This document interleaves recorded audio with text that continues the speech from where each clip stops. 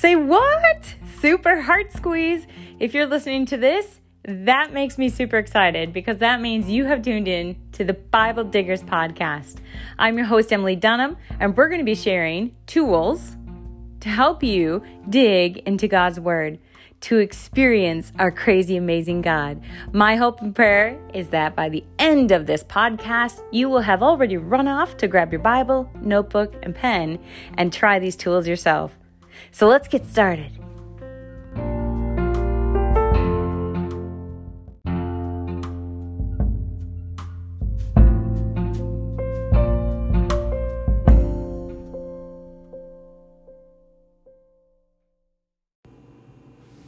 Okay, first things first, when we're looking at the Word, there's something that I usually tell the group of people that are in front of me when I teach some Bible digging tools, and I say, here's the number one thing. When you go to God's Word, if you leave His Word, not noticing or pondering something new or something you already knew, so confirming who He is, then you've missed the mark. You've totally missed the point. The purpose of getting into the Word is to know your God. So I always say, after we've read, even in Sunday school with our high schoolers, or when I'm talking with a group of girls, or Bible study class, Bible diggers class, whatever it be, but I usually say, after we've read a chunk of scripture, I say, who is your God here?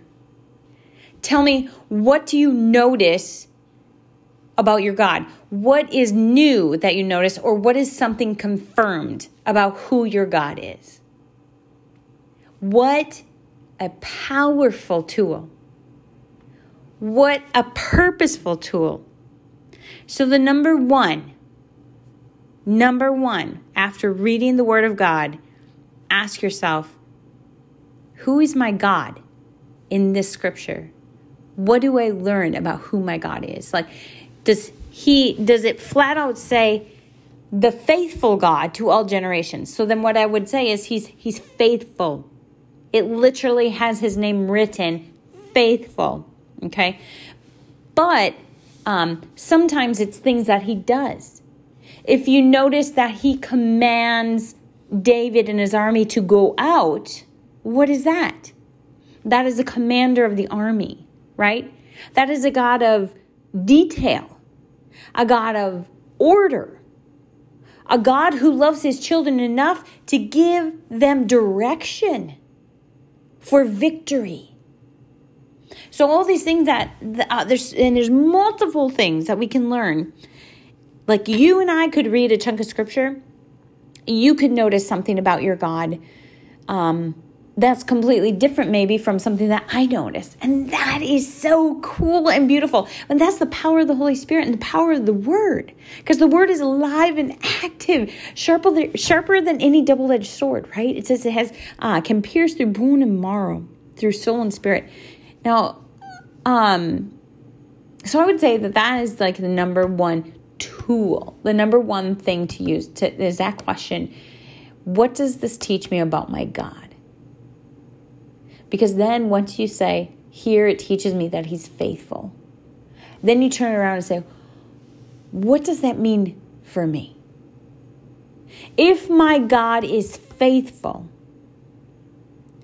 then, right?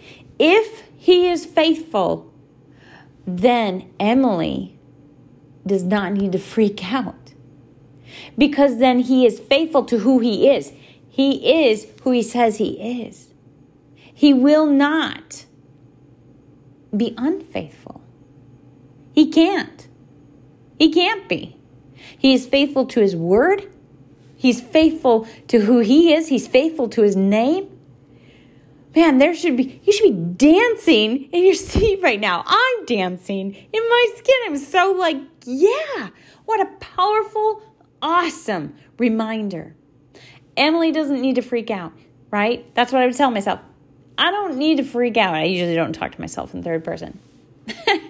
Because my God is this, therefore I shall not fear.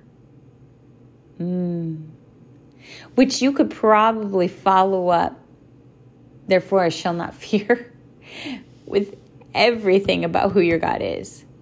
My God is just, therefore I shall not fear. My God is forever, therefore I shall not fear. My God is forgiving, therefore I shall not fear. My God is compassionate, therefore I shall not fear.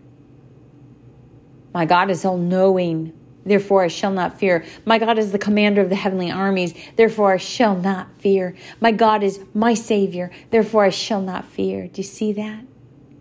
Do you see what I'm saying?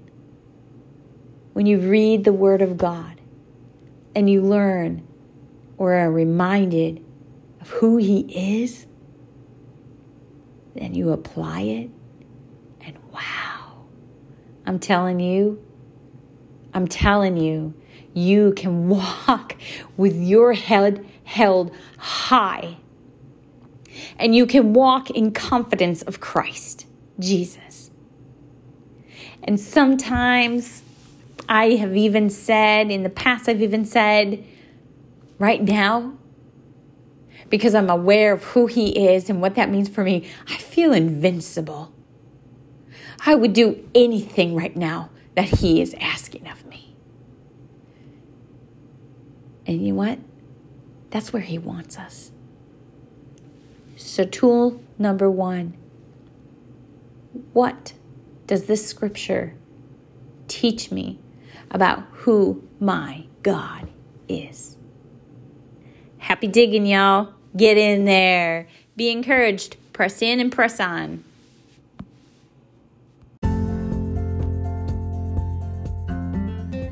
Hi, I just want to thank you so much for listening today.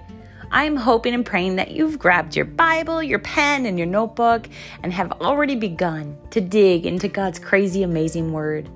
If you would like more encouraging content, you can find Bible Diggers at BibleDiggers.org. And you can follow us on Facebook and Instagram, again, at Bible Diggers. I look forward to sharing more Bible digging tools with you and His crazy, amazing Word. Until then, be encouraged and press on.